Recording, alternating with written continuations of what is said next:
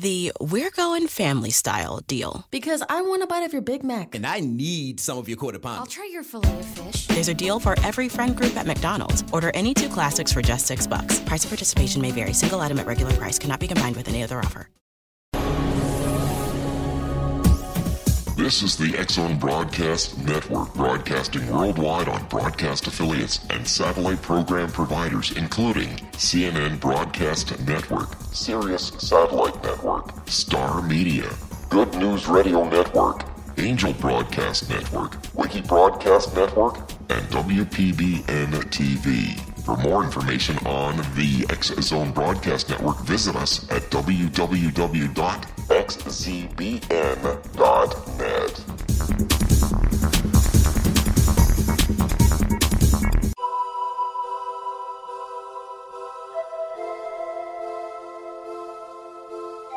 If you're a seeker, don't miss the inspiring book Shamanic Awakening, Between the Dark and the Daylight. This remarkable work chronicles shamanic counselor and indigenously trained dream decoder Sandra Cochran's 35 years of experience with diverse wisdom keepers throughout the Americas. Sandy's initiations across the British Isles, Turkey, Greece, and Egypt, combined with her knowledge of symbology, psychology, and myth, influence her dream blog and workshops. Sandy offers private readings, sacred international journeys, a meditative CD, and her book, Shamanic Awakening, to encourage you as you navigate your earth walk and create a deeper connection to yourself. Find this and more at her website, starwalkervisions.com.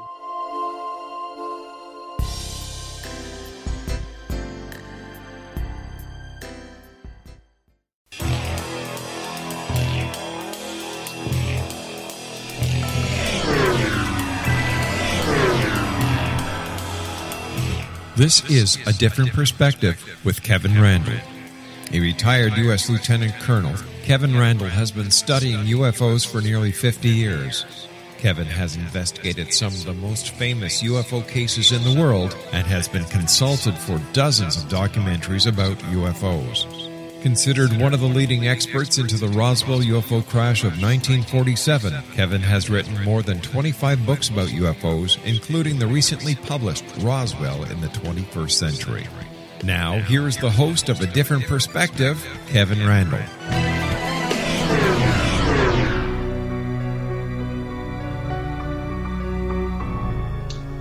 And good evening. Welcome to this edition of A Different Perspective with me, Kevin Randle, as you already know.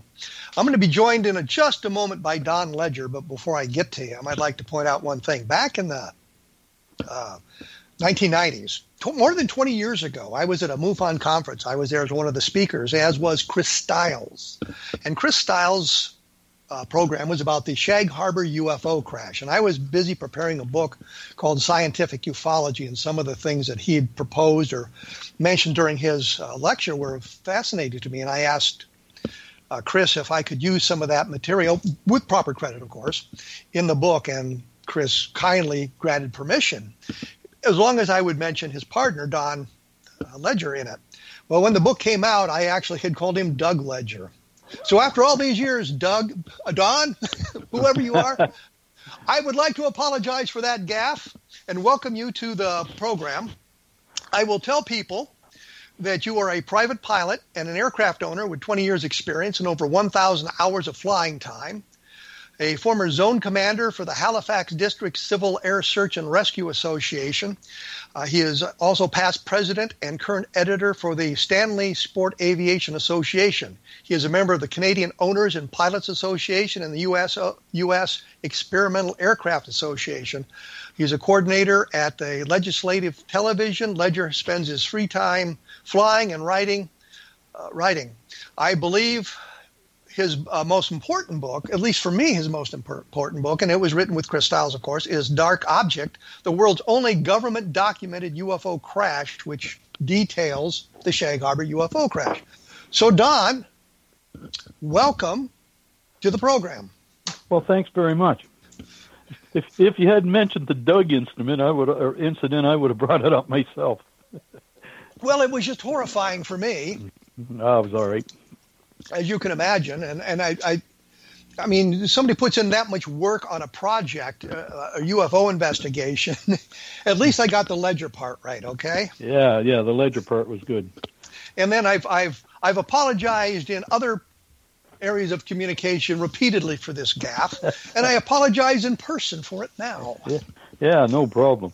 It's not a big deal. You quickly change that, and of course, since those days and the book came out, it became a little bit better or more well known as a writer about UFOs. I had the other book out too, Maritime UFO Files, and which is arose from the search for documents. I had to do it all over again once I decided to write the book, and I re-interviewed Chris, and then I went into the library loaner system in order to get back in those days. We're talking probably 96, 97.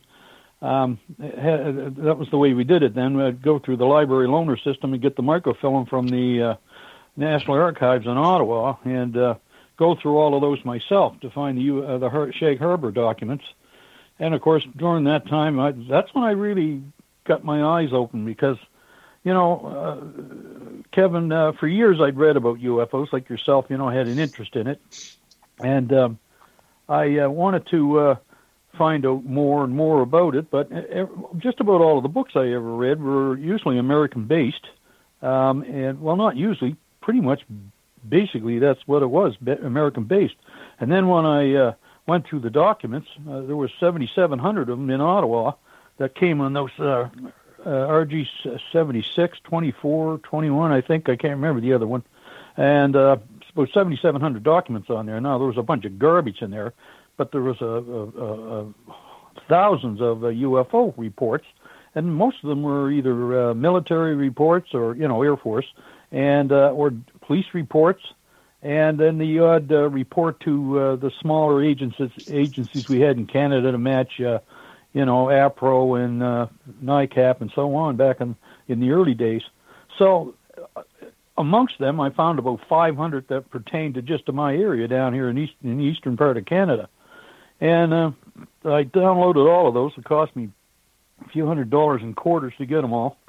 And because in those days, you photocopy it on the machine you were operating the microfilm on, and that's when I got those out. I wrote, and from that I wrote Maritime UFO Files. That was just sort of by accident.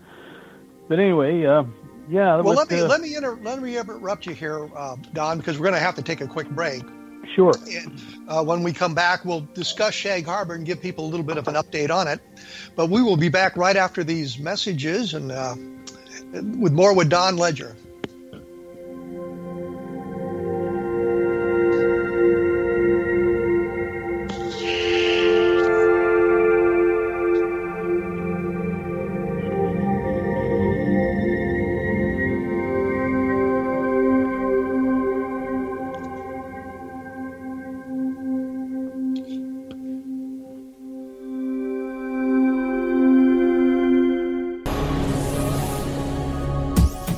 This is the X-Zone Broadcast Network, broadcasting worldwide on broadcast affiliates and satellite program providers, including CNN Broadcast Network, Sirius Satellite Network, Star Media, Good News Radio Network, Angel Broadcast Network, Wiki Broadcast Network, and WPBN TV. For more information on the X-Zone Broadcast Network, visit us at www.xzbn.net.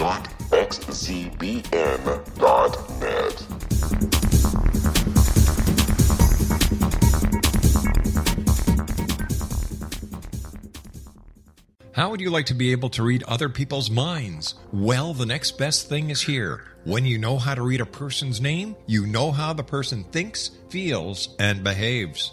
Each letter in our name holds a key to unlock our true essence. Our name contains both our gifts and challenges in this lifetime. Mnemology science discovers personality secrets hidden in the placement of the letters of our names, including the first and last impression people remember about us. Sharon shows us how to interpret the arrangement of letters as outlined in her book, Know the Name, Know the Person. Sharon Lynn Wyeth created mnemology science after 18 years of research and testing her theories, and has supported thousands of people around the world in understanding themselves and others better. You'll enjoy Sharon's unique teachings as she shares her system to learn the gifts behind your given birth name. Even if you don't like your birth name, there are jewels in this book. If you're thinking of changing your name, ready to name your child, or wanting to get along better with others, this is the book for you.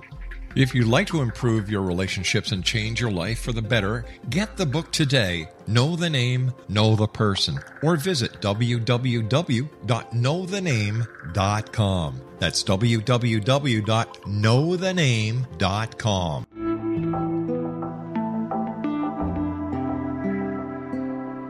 Take a step back in time and discover old Florida cuisine at Marsh Landing Restaurant in Fellsmere, Florida. Enjoy delicacies such as frog legs, gator tail, catfish, and swamp cabbage, or enjoy the more traditional cuisine such as hand-cut Angus steaks, ribs, and seafood. Join us for breakfast with a southern flair featuring sweet potato pancakes, biscuits and gravy, and much more. Planning a party? Marsh Landing's private dining rooms can accommodate groups from 8 to 80 people. While you visit, enjoy the historic pictures, artifacts, and stories that line the walls. Marsh Landing is truly a unique experience. Marsh Landing Restaurant, 44 North Broadway in historic downtown Fellsmere, or visit marshlandingrestaurant.com. Marsh Landing, old Florida cuisine at its best.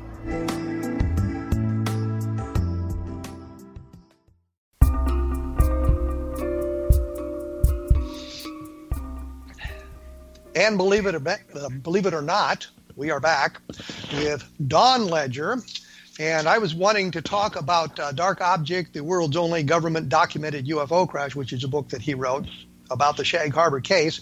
We'll get into the maritime UFOs here in a little bit of time here.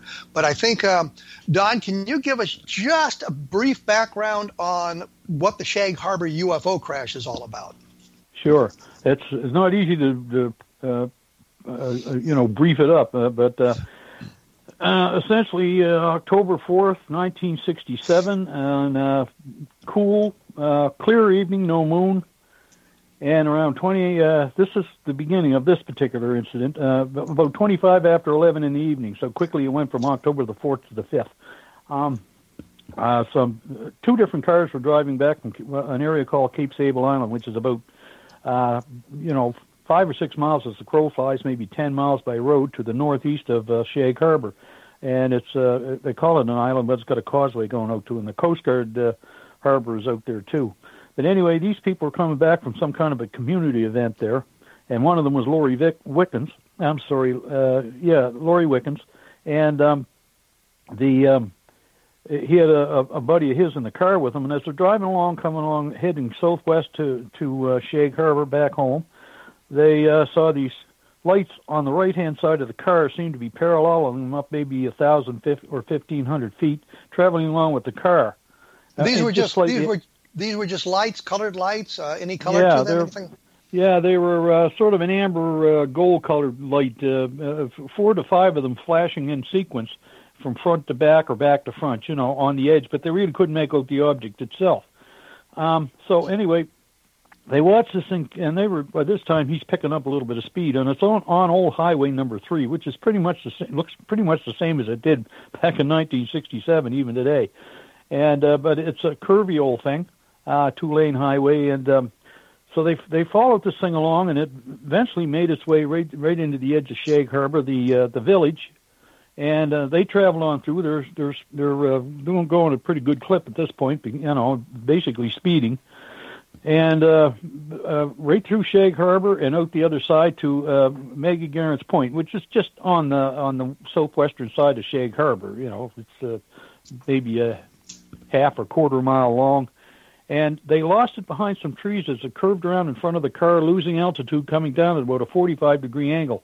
And they thought then, okay, this is going to crash into the water, which would have been the sound between Shag Harbour and Otter Island or Bon Potage Island, whichever one you prefer.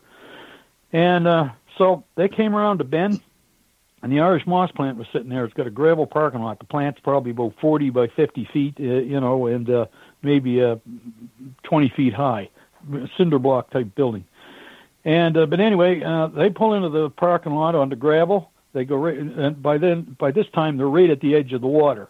And they get out of the car and they look out and they see this thing that seems to be either floating on the water or just above it. And when you say thing, did it have the amber lights on it still? Was it? It rather than the flashing lights at this point, it had a pale yellow light at what they assumed was the top. It looked to be about 60 feet wide, and with this pale yellow light, and about maybe 10 to 12 feet thick through from the bottom to the top at the center. It was oval shaped. They're looking at an actual object now, not just lights in the sky, an actual object on the water. Yeah, okay. But there's no moon, so it's hard to see out in the water. The water is relatively calm. They didn't know, and it seemed to be moving out. Now, they thought maybe if it was sitting on the water, the tide was at ebb, and they thought maybe it was moving with the tide, or maybe it was under its own power. But what they thought it was an airplane that had just crashed and was drifting on the water. That's their first impression. Laurie Wickens get back in the car with his people. They run up further down the road to Lower Woods Harbour, which is only about a quarter mile away. There's a gas station there, and it had one of the old payphone boxes on the outside. So he went in and he called the RCMP detachment back in Barrington Passage, which is going back to the northeast again, about probably 15 miles, and got a hold of Victor Verbicki, who was Corporal Victor Verbicki, who was the duty officer that night at the RCMP detachment. And he was by himself. And Laurie said to him, he said, I think we just saw a plane crash into just outside of Shag Harbour in the Sound. And Laurie's about 18 years old. Everybody involved here at that time was around 18 years old. And Verbicki says to Laurie, because he knows him, he said, have you been drinking? And, of course, Laurie, Dickie, they call him in the area, Dickie said, no, I've been drinking. He got kind of ticked off about that. And anyway, he said, well, just my other line's ringing. He was by himself in the detachment. He said, my other line's ringing. So what I want you to do is give me the phone number there. And he took the phone number down to the pay booth. He says, you stay right there, and I'll call you back. Picks up the phone, and there's somebody from Megagarren's Point, which is, the point they just passed to get to the Irish Moss plant, and said that they just thought they saw an airplane crash into the Sound. And then the phone rings again. Somebody from Bear Point had called in, they saw something going down towards the water over towards Shag Harbour, might have crashed into the harbor. They're further away. So now we've got a number of witnesses talking about the thing falling into the harbor. It's not just a bunch of teenagers, which is the way the Condon Committee wrote it off, but it's several people in the area saw the object in the sky, saw it falling toward the water. Exactly. And then another phone call came from Cape Sable Island, which I mentioned to you earlier, and it was a woman and her daughter who were returning back from the same community function, and they saw it coming down too, way over towards Shag Harbour, and they thought it might have crashed in Shag Harbour, an airplane. So everybody's thinking an airplane crashed in Shag Harbour, and that's what Verbicki's thinking now when he calls back to Laurie. He says, okay, I'm getting all kinds of phone calls. I want you to go back to the Irish Moss plant and keep an eye on the thing, okay? And so that's what Laurie does. In the meantime, he gets a hold. I'm trying to exhilarate this thing for you, Kevin. He gets a hold of two Mounties he's got staked out on a clearing somewhere down past Lower Woods Harbour, looking for deer jackers. That's what they call them here in Nova Scotia. People who poach deer, if you want to call it that. It was hunting season, but doing it at night is illegal. Anyway, so these two guys go racing back to Barrington. They meet with Verbicki there. The two officers were Ron Pond and Ron O'Brien, the two Rons we call them. And all three of them head back to towards Shag Harbour to the Irish Moss plant. In the meantime, Dave Kendrick and boy, I'm missing one of my main people here. When they were in their car, they were heading back at the same time behind Laurie Wickens' car, and they saw the same thing in the sky. So we've got multiple witnesses. We've got multiple witnesses to this thing. There's a lot of people saw it down. People saw it on the ocean or on the in the harbor. So let's advance it a little bit. We got military get involved at some point. Wasn't there a photograph taken, something like that also seems to document this? Not to mention all the documents that you will find later. But so isn't the military eventually brought into this? Yeah, they were. Just before that, we've got about 24 people now at the Irish Moss plant that show up. There are people driving by, including the next premier of Nova Scotia about 3 years later. And he they saw this thing all floating on the water and getting further out. They think if it's an airplane, they got to get boats out there. They get a couple of boats out there. They run into the area. They find the famous foam that's about 3.5 inches, 4 inches thick. That looks like shaving cream with a glittery yellow surface. This foam is associated with the object, with the thing that fell. Yeah, they're thinking. Of course, the people there that are out on the boats now are thinking maybe this is a product of jet fuel or regular aircraft fuel. And as you and I know, it doesn't react that way with salt water. And but anyway, they sail into this foam, which is about a half mile long, about 80 feet wide. They try to take samples that won't come out of the water. There's more detail on that, and so on and so forth. Now, in the meantime, Ron O'Brien had been tasked by Victor Werbicki to contact the RCC, which is Rescue Coordination Center in Halifax, which is a quasi-military civilian thing, and see if there was any aircraft missing. They do the usual searches, if like if you didn't show up to your airport in time and you had a flight plan and so on. And they had done a thorough search and were not able to find anybody missing either here or even down in the eastern seaboard of the United States. And no military, no commercial aircraft, and no private aircraft. So they got back to the Coast Guard station over in Cape Sable Island, who was on its way over now, and they finally arrived there about 12:30 in the evening over at the crash site, supposed crash site, and they told Ron O'Brien, who was the on-scene commander at this time, that there was no aircraft missing, that as far as they knew. So everybody at that point is wondering, well, what the hell are we looking for here? What's going on? We all saw it.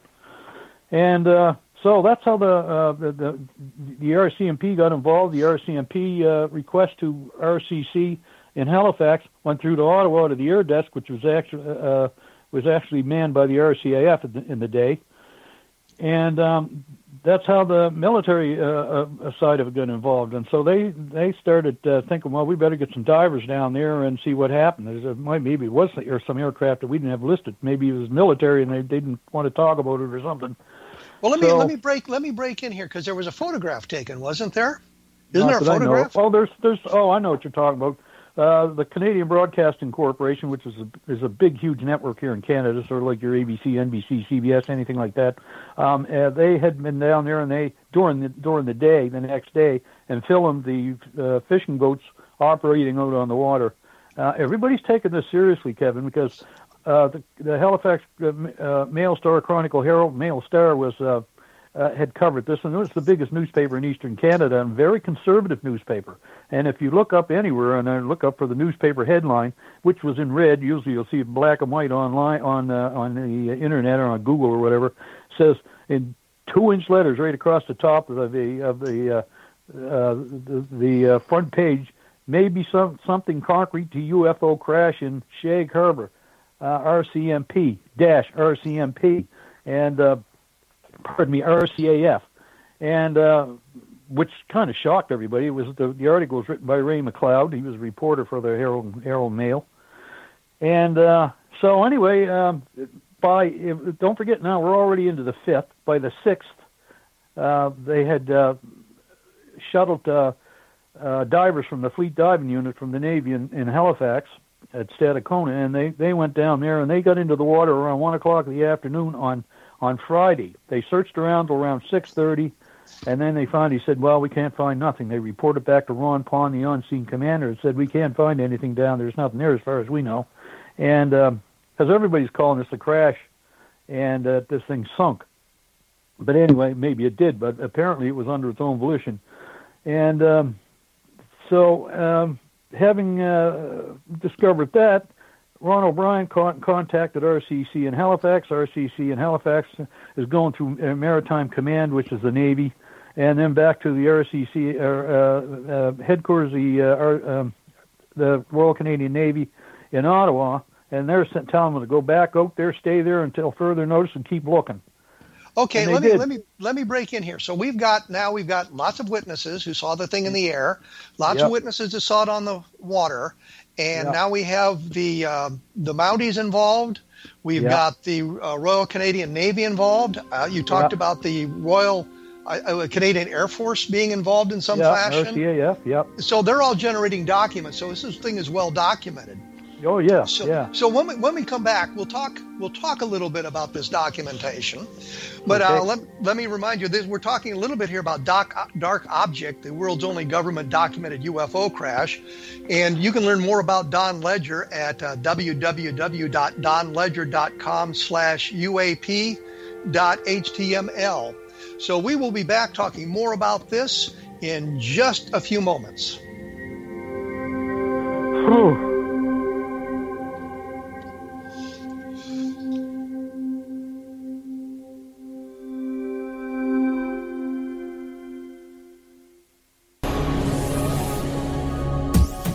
This is the X-Zone Broadcast Network, broadcasting worldwide on broadcast affiliates and satellite program providers, including CNN Broadcast Network, Sirius Satellite Network, Star Media, Good News Radio Network, Angel Broadcast Network, Wiki Broadcast Network, and WPBN TV. For more information on the X-Zone Broadcast Network, visit us at www.xzbn.net.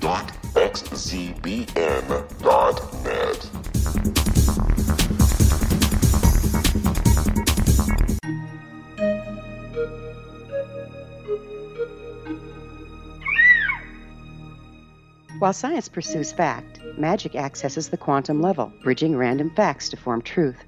As long as science and magic remain separate and polarized, the truth cannot be known. I'm Gwilda Wiyaka. Join me on the Science of Magic radio program, dedicated to unification and evolution of consciousness. During each episode, I'll be speaking with experienced and respected scientists and mystics. From astrologers to astronomers, from medical doctors to shaman, the scientific method to dowsing and intuition, we'll weave together information from seemingly divergent practices to promote unity and enlightenment. Join me, Gwilda Wiyaka, and the Science of Magic right here on the Mutual Broadcast Network. For more information, visit www.thescienceofmagic.net. Gibbs A. Williams, Ph.D., is a practicing psychoanalyst, supervisor, researcher, and author in New York City. Much of his life has been dedicated to understanding nature and the uses of meaningful coincidences or synchronicities. His radical and original non-Jungian, non-mystical, non-magical theory of synchronicities illuminates much of the fog surrounding this challenging and perplexing topic. His ideas and manners are fresh, presented in a style that is both entertaining and highly informative. He is also an expert on crisis intervention, specially focused on violence reduction for the police and citizens, mastering anxiety, frustration, and stress without the use of medication, and effectively preventing and treating heroin addiction. Dr. Williams can be contacted at his email address at gwwilliamsny11@aol.com or visit his website at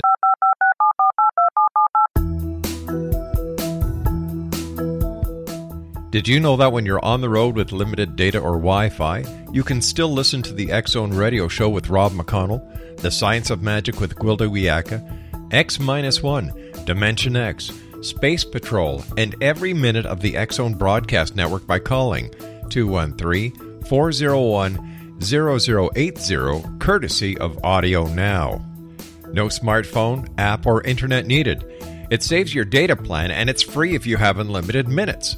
Call 213-401-0080 to listen on any phone, anytime, anywhere. Remember 213-401-0080 for the best of the paranormal, parapsychology, and sci-fi radio programming anywhere, 24/7, 365.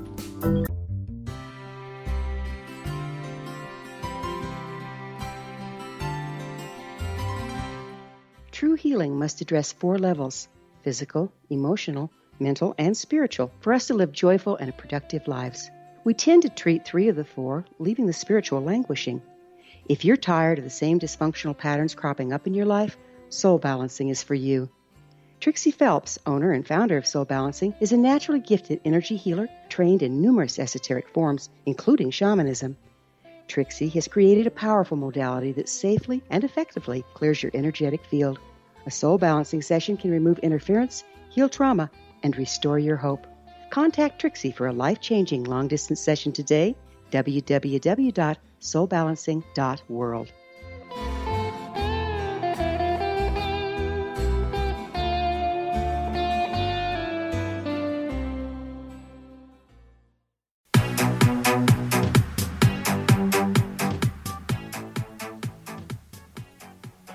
We have returned with Don Ledger, who is talking about the Shag Harbour UFO crash, which is detailed in the book Dark Object, the world's only government-documented UFO crash. And we say government-documented from what Don has told us and from what his research has shown, is that the government, the Canadian government, was involved from the very beginning with this, from the law enforcement aspect of it to the military aspect of it. And I know that there was a great deal of documentation generated about this case. And I think we'll just cut right to the chase here, because I know you want to talk about the maritime UFO cases as well. But when we're talking about the documentation, did they draw any conclusions about what had happened? Yeah, eventually they didn't draw a solid conclusion as to what it was. They drew a solid conclusion as to what it wasn't, which was a crashed aircraft and anything else that they could determine. It was a bit of a conundrum for them, let's face it, and they had a lot of equipment was involved, a lot of manpower was involved here, so it wasn't a fly-by-night thing. This went on basically for 4 or 5 days, right, at least until Sunday night, and till the divers finally packed in and they went back to Stadacona in Halifax, and the Mounties they did write a report on it, and of course there are reports in those documents you'll see from you're going to actually see the telexes going back and forth between Maritime Command in Halifax and Can Marcom they call it, and Ottawa, and about divers, about the situation. One of the documents by Squadron Lead William Bain at the air desk in Ottawa had remarked on what had happened down there, and he called it the Dark Object. That's where we got the title from for the book, and because they had no other name for it. But he also used UFO in the margins with three lines underlining that himself, and his name was on the top, and. So they were taking this considerably seriously. As you know, they were a little bit, a little less objectionable about these things, Kevin, back in the day, as opposed to what happens nowadays. And so it was being taken very seriously, considering the document trail on this thing, at least from the fact that something was going on in Shag Harbour, but as to what it was, nobody knows. Now, if you got a moment there were a couple of small incidents here that came to light after the book. And one towards the end of it was before Laurie Wickens and his crew showed up to pull in, a guy who was a switch tender, which for the railroad, was returning, going down towards Lower Woods Harbour, and he pulled over on the side of the road, right just past the Irish Moss Plant, maybe a couple of 100 feet, and to look up at the sky because he saw 2 moons up there. And that confused him, so he got out of the car to look at him. One of the moons separated and went down towards and landed on the water, right beside the Irish Moss Plant. He's in his car and took off. Now, this was reported to us by his daughter, who said that the reason he never ever brought it up was the fact that he was going to Lower Woods Harbour to visit his girlfriend, and he was married. And so he didn't want anybody to know about that. And he told his daughter about it on his deathbed. He was dying of brain cancer. Oh, for crying out loud, now, the UFOs move into the realm of midnight assignations. Yeah, well, there's 2 of them, all right? Here's another one for you. Before Laurie and them got there, and they didn't realize it when they hauled onto the parking lot, there was another car there already, but it was on the other side of the Irish Moss Plant between the edge of the building and an embankment. And there was a young fella and his girlfriend in there, and probably up to no good, and they watched the thing land on the water very gently. But how I found out, or we found out about that, and maybe 200 other people that were in the auditorium at the time, is I'd gotten a call from a friend of mine who was one of the nephew of one of the guys who went out in the first boats that night, and he told me that he had a fisherman down there who told him this story. But he said, I don't want to give any names, he said, because I don't want to embarrass the young lady I was with. This was probably about six or 7 years ago. And he said, so I was telling everybody this at one of our Shag Harbour conferences down in Shag Harbour at the elementary school, and I started telling this story. And I got to the point about the woman being with the guy, and then this woman pops up in the audience and said, well, that was me. And she said, that's why I'm here. I want to hear more about the story. She didn't have any problems about being embarrassed by it at all. I mean, there was 200 more other people out in that auditorium. Well, what is a UFO sighting without a little bit of sex involved? Well, we got to move in those arenas. The place is actually named, Shag Harbour is named after a fish that's called a shag. But you know the British interpretation of shag. I wasn't going to go there. I was going to avoid that if possible. Well, Mike Myers made a big movie, using the title "The Spy That Shagged Me," and but apparently, they had good reason for naming it, a double meaning anyway, without getting into that. So it didn't bring that to a halt because, as you know, if you read the book, there's a second component to this thing off of Shelburne, which is supposedly where these things came back to light again at the same time. And let me ask you this. Sure. There were reports that the U.S. Navy was involved in some fashion. Was there a Navy vessel involved at all in this, the search? Some of the fishermen down there said that they saw they thought was a U.S. Navy submarine just off the mouth of Cape Saint, or right off the mouth of the Sound or Bon Portage, and it just sat there. And they'd have permission to enter our waters because we did that quite often between Canada and the United States. That we'll still do. And aircraft, crossing sovereignty lines, borders and so on, usually by permission.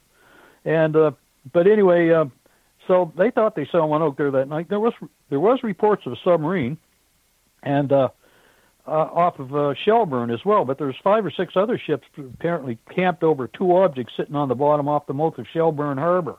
Now, other ships. Are you talking Canadian military vessels? Yeah, mostly Canadian, and there was the possibility of some American destroyers there, an American destroyer as well. Now, the reason we get that is, and I can mention his name, is Leo Gannot. He was one of a diver from the Fleet Diving Unit. And Chris had asked a friend of his, who was the son of the Fleet Diving Unit trainer, scuba trainer for the Navy, if he could track down the names of the divers for the Shag Harbour incident. Well, he's tracked down the names of some divers, but unfortunately, not necessarily unfortunately, what turned out was they were the divers involved off of Shelburne, not in Shag Harbour. And one of them was Leo Gannot. And he was he had a lot of bravado. And when Chris first contacted him, he said told him the story of what had happened. And then subsequent to that, both him and myself ran across people who verified that the same thing had happened off of Shelburne, and that there was 2 objects supposedly had come up from Shag Harbour underwater and camped off the mouth of Shelburne Harbor, and in front of the government point, which was the entrance point for SUSIS, which is the American underwater surveillance, microphone underwater surveillance system. Now, when you say 2 objects, are you suggesting that there was 2 objects underwater and they moved underwater away from the Shag Harbour area? Yeah, and went about 23 nautical miles up the coast and right off the mouth of Shelburne Harbor, where there's an island there called McNutt's Island, and there's a lighthouse there. And what happened to them? What happened to these objects? Now, these are the objects from Shag Harbour. They've now moved 22 nautical miles away. What happened to them? Where did they go? Okay. Can't swear to those are the same 2 objects, but this is the inference we're getting. We're getting this from military people now, and absolutely no documentation, but all anecdotal. So that's what makes it difficult. But, I mean, they swear to it. I mean, electronic intelligence, submarine warfare aircraft that were tracking the things. They're the ones that gave us the detail on where the things initially came from. From Siberia over northern Canada, NORAD scrambled aircraft out of Goose Bay and North Bay in Ontario, Goose Bay in Labrador, to try to intercept, and then the thing all of a sudden stopped. It was doing about 7,700 miles an hour, one of them anyway. We don't know where the second one came from. It might have been already there for all we know. But anyway, this thing came down, it stopped, and that's when they called back on the scramble, because they were scrambling F-104s up into the Canadian North. I mean, they weren't coming back. They didn't have the range. Let me stop you here, because I'm getting a little confused. Are you suggesting that the object that fell into Shag Harbour was tracked from Siberia across Canada, and there were multiple attempts to intercept it? Is that what you're saying here? Yeah, they were going to try to intercept it. They launched, and then they recalled when this thing stopped and hovered for about 4 minutes, and then it continued on at about 4,400 miles an hour, came down over eastern Canada, over the edge of Labrador, between Labrador and Quebec, down over the Nova Scotia part of New Brunswick, and then And there's all kinds of evidence to support that by UFO sightings that happened. And like I said, Kevin, it's so convoluted. There's so many different sightings. The Mountie and the other, again. Were these intercepts? Is this documented? Do you have documents that's about these intercepts? No, that's the point. We just have anecdotal evidence.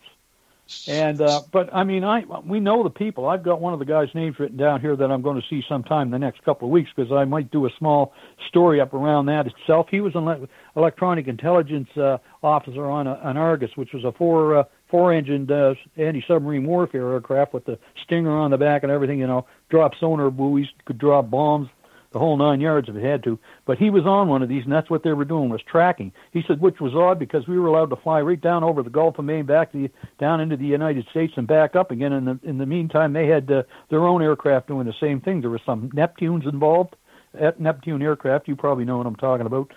And but this thing was a big four-engine thing. It could it could cross the Atlantic in the middle, for God's sakes, and stay aloft for 23 hours. But anyway, it flew out of Greenwood, Nova Scotia. There's a big Air Force base there too. But I mean, there's so much detail. It's hard to explain it in the short time we have, Kevin.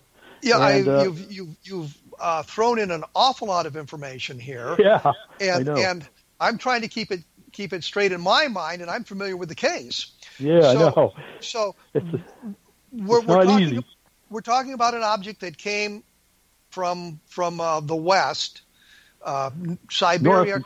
North, over Nyborg, but curved around quickly over to the north and over Ellesmere Island, and crossing Canada. It stops and hovers for 4 minutes. It continues on, and then it drops into Shag Harbour. Yeah, it comes down and crosses over various spots. The Bay of Fundy, curves inwards over the area called Digby Neck, over Wedgeport, and fishing boats down there that thought there was now this is where we get to the point where there seems to be two objects. And I even had the radio operator who was handling the radio messages that night for the Navy say, as soon as I called him, he said, yeah, there was two objects that night. And I said, well, I didn't know that for sure, but I suspected because I had the other two people that attested to that and some other people. And so these things came across where I was saying from Maitland, another Mountie involved, and 3 game wardens who were staked on at another site on the other side of Nova Scotia looking for deer jackers. And the next day when they did a track of the thing they saw crossing over, they found one of them, Bert Green, his name was, who was a game warden, said to the Mountie, he said, this thing went over, looks like it went over towards Shag Harbour. And he said, well, that's what I came over to tell you. They had a big incident over in Shag Harbour. 3 of our Mounties were out there. They saw it. And, let me break in here because I'm getting right up against the break time again. Yeah, right. Yeah. And we've just, this has exploded way beyond where I thought it was going to go. So let me say this. You can get more information at www.donledger.com/uap.html. And I always put up information on my blog at www.kevinrandle.blogspot.com. And I've covered the case in a couple of books. The Randle Report and the Scientific Ufology talks about this case to give you more information. We'll return in just a moment with Don Ledger and see if we can't bring this to some kind of a conclusion so we all understand what happened. We will be right back.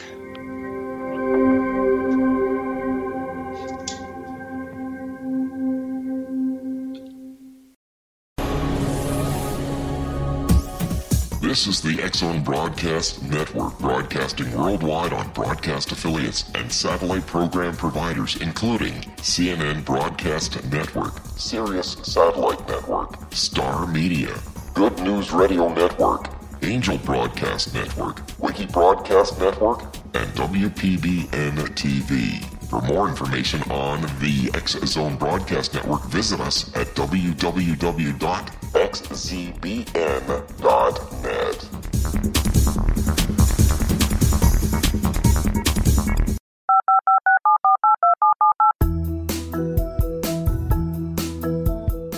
Did you know that when you're on the road with limited data or Wi-Fi, you can still listen to the X-Zone Radio Show with Rob McConnell, The Science of Magic with Gwilda Wiyaka, X-1, Dimension X, Space Patrol, and every minute of the X-Zone Broadcast Network by calling 213-401-0080, courtesy of Audio Now. No smartphone, app, or internet needed. It saves your data plan and it's free if you have unlimited minutes. Call 213-401-0080 to listen on any phone, anytime, anywhere. Remember 213-401-0080 for the best of the paranormal, parapsychology, and sci-fi radio programming anywhere, 24/7, 365.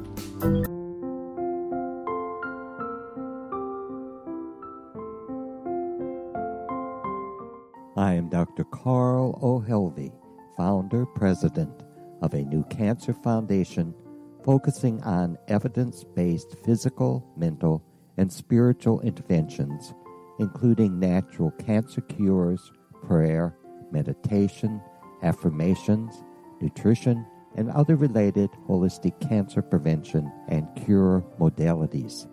These are used in cancer education, research, and financing care. I ask for your help to continue this important work by donating at www.holisticcancerfoundation.com.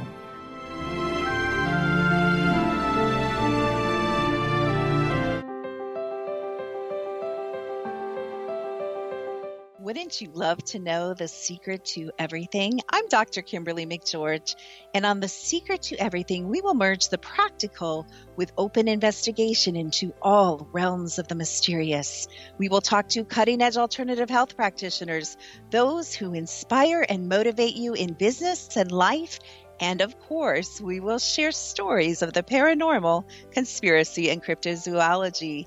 You will transform because of the frequency I carry, the frequencies my guests carry.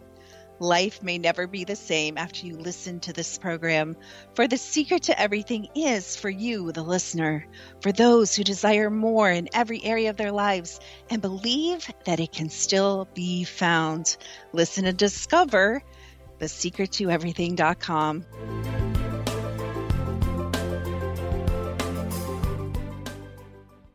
Little children aren't the only ones afraid of the dark. Millions of soldiers return from war zones with PTSD, anger, frustration, fear, and loneliness, much of which surfaces during the darkness of the night. You have the chance to change the lives of these American heroes. Songs and Stories for Soldiers.us provides free MP3 players for these men and women. With a list of 3 million songs in 16 different styles, 100,000 audiobooks, and 30,000 old-time radio programs, every veteran can find something to soothe and comfort them at no cost.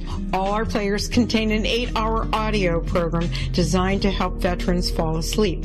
With 1,500 plus vets now participating, it's our goal to deliver 10,000 audio players this year. Go to our website at songsandstoriesforsoldiers.us. Help us help a veteran make it through the night.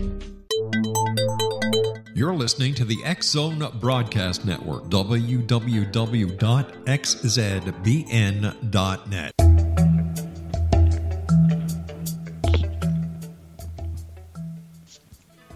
And we have returned with Don Ledger, who has complicated the Shag Harbour case beyond all comprehension at this point.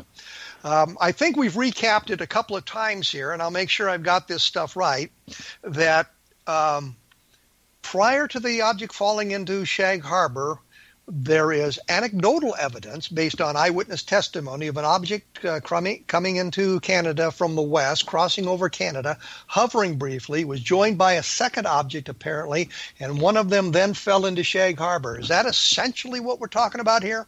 Well, it seems to be that. I wouldn't have fell. I'd say it landed gently on the water. Now, maybe it had to go underwater. I don't know, Kevin. Who knows, you know. Anyway, it disappeared underwater, and the next thing you know, at the same time over in apparently at the same time over off Shelburne, about, not long afterwards, we got a big incident going on over there underwater, but that wasn't known about for probably 25 or 30 years. And so where we are here is we've got this wonderful sighting in Shag Harbour from October of 1967, and I wanted to get in here briefly and mention that during the UFO investigation by the United States at that time, the Condon Committee, they actually made a phone call to Shag Harbour to talk about the case, and were unable to gather much information, didn't gather much information about it, and wrote it off as some kind of a hoax and didn't bother investigating it. But that's correct. And so it was not really a big part of the U.S. Government investigation of UFOs. But as you and Chris Stiles were doing your research, you uncovered documents, official documents that talked about this UFO sighting at Shag Harbour. Is that correct? Right, yeah. Chris found them first. When he first started getting involved in this, he dragged me into this thing about a year later. We both joined MUFON, and we had a meeting together, and we were talking about how we would proceed in Nova Scotia investigating UFOs. And he said, well, I'm looking into this one that happened back in 1967, and as it turned out, I was actually right there that night. And I was a traveling salesman. I used to travel at night to get there for the next morning, and I was past the area probably about 2 hours or 3 hours after the incident. So anyway, and then it was in the papers when I got home. My wife brought it up to me. He said, did you see that thing in the paper? I said, no.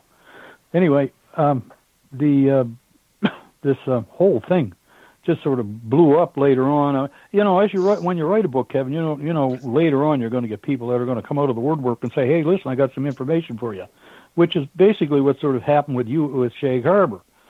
And although we did have the story about what happened off of Shelburne at the same time, and then 2 divers going down on this thing, and for a few days they camped over for 7 days apparently, these 2 objects, and they were down taking pictures. Now, if they were taking pictures underwater of anything in the waters off of Nova Scotia, they were probably within 10 or 15 feet of it, because the water is very cloudy. It's loaded with plankton.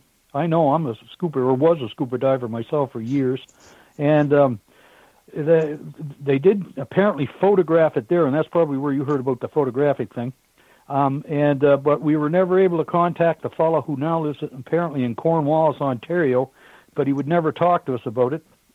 Said, I don't want to talk about it. A lot of these guys were scared of their pensions, Kevin, including Leo Gannot. I didn't bring his name up or mention his real name, the diver, until he died a couple of years ago. So then, we didn't have to worry about his pension anymore.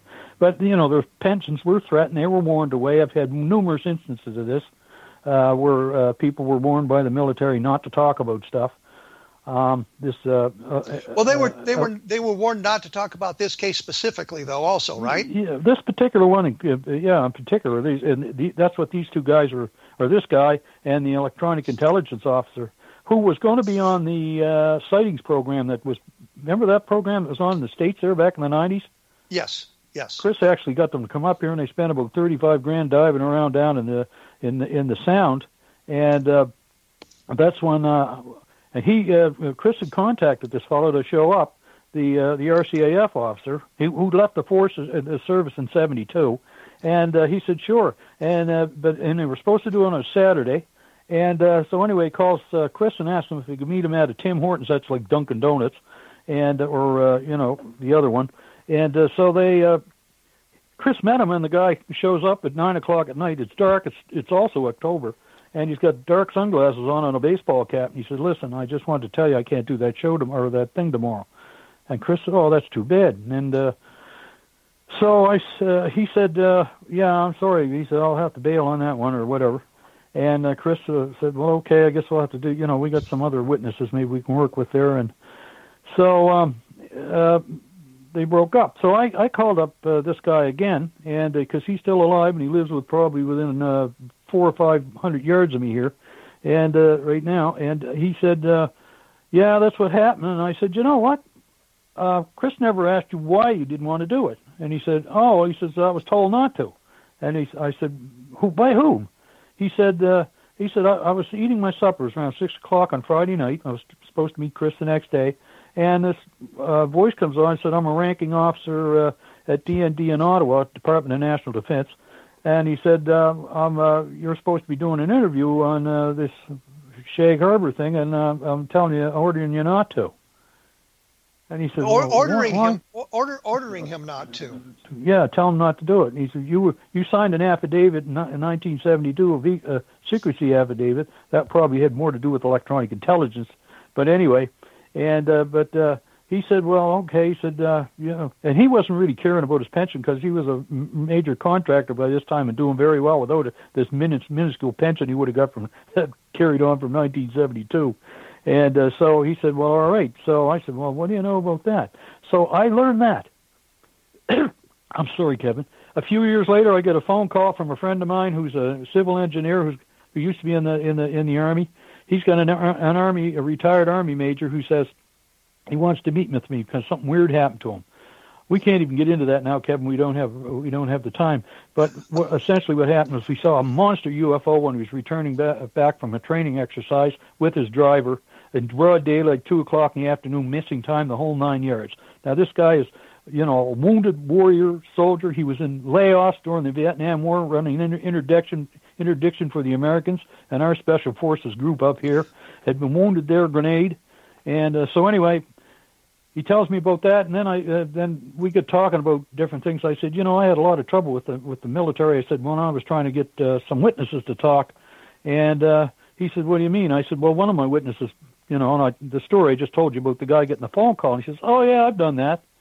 And I said, you called up people and told them not to talk about a UFO incident? He said, no, not about that. It'd be some other stuff. He said, but, if we wanted to, we didn't want somebody to talk about it to the media or something, we call them up, tell them we're a ranking officer from Ottawa, and we don't want you to talk about this. And probably with veiled threats about their pension or whatever. And so, geez, I was flabbergasted when I heard that. I'm sitting right across from a guy that's, who's a retired, just recently retired major from the Canadian Armed Forces, and he's telling me this, right.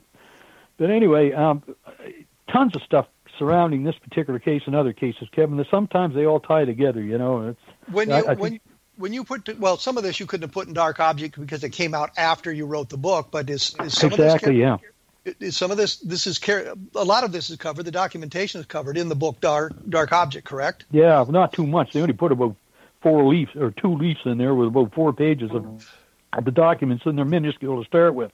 There's probably about 40 of them, and mostly just the telexes and everything going back and forth about bringing assets to Shag Harbour, what it was. And they're called a CFAO 71-6 action order, the CFAO, Canadian Forces Action Order, which is which they put down detail on there, and you'd say, well, this stuff doesn't seem to be connected. But you'll see A, B, C, D, E, F, G, H on the left-hand side of it. And if you go to the code for A, B, C, D, E, F, G, H, you'll see witness, time, date of occurrence, weather, blah, blah, blah, blah, going down, and you know what the question is without actually looking at it, on these documents. But they're pretty well illuminated anyway. I mean, they usually have an explanatory note on the bottom or whatever. Well, to kind of wrap this up, and I know we didn't get to the maritime UFOs that we wanted to, so we'll have to do that again at another time and specifically talk about that. But to wrap this up, we know there's documentation. The government said they didn't know what it was, but couldn't identify what it was, but they knew what it wasn't. And all of this came out from government files, so that's well documented in that respect.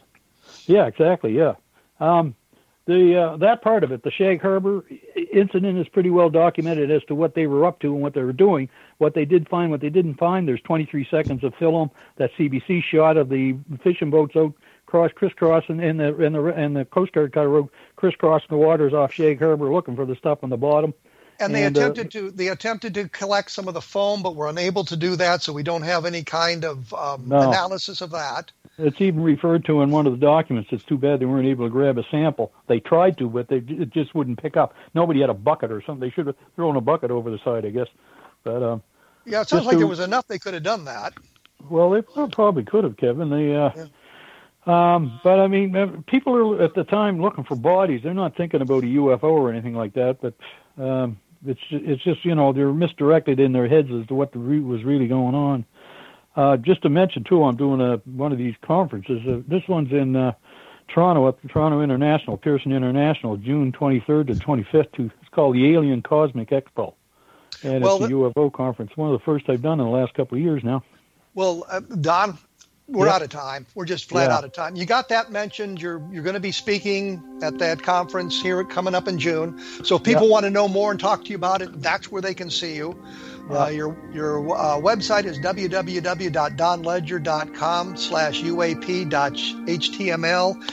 And your book is Dark Object, the world's only government documented UFO case. And your other book is Maritime UFOs. Your other book is Maritime UFOs. We will be back next week with Paul Kimball talking about UFOs and Oak Island for that matter. And if you want more information, take a look at www.kevinrandall.com. Thank you for tuning in.